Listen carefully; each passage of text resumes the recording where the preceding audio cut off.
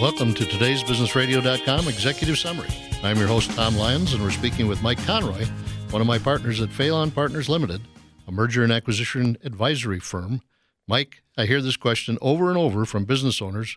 How much is my business worth? That's a very common question, and one that's not easily answered without breaking it into the parts. What assets do you keep? What assets do you sell? What is the going concern portion of the business worth? And what about real estate? It is also important to consider the structure of the sale, whether it's an asset or a stock deal. Mike, there's also the issue of taxation on each of the parts of the business to consider. Right.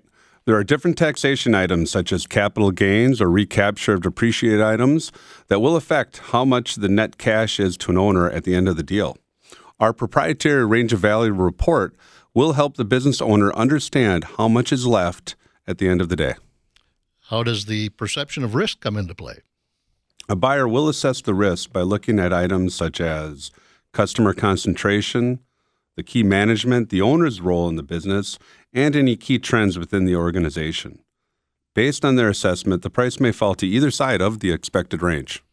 With so many parts, how do you determine the range of value? Well, it seems daunting, but we have a process that analyzes each of these factors and determines the range of value an owner may expect in a sale. However, as you know, Tom, we always seek to get the highest and best value for a business. So what would you say to someone right now who's thinking about selling their business or transitioning to the next generation? Get good advisors to help with this important event. The sales process can be very complex. It includes price, terms, taxes, legal considerations, among many other items. It can be daunting, but a good place to start is to understand a range of value, which you can expect for the business, and make this process easier to understand.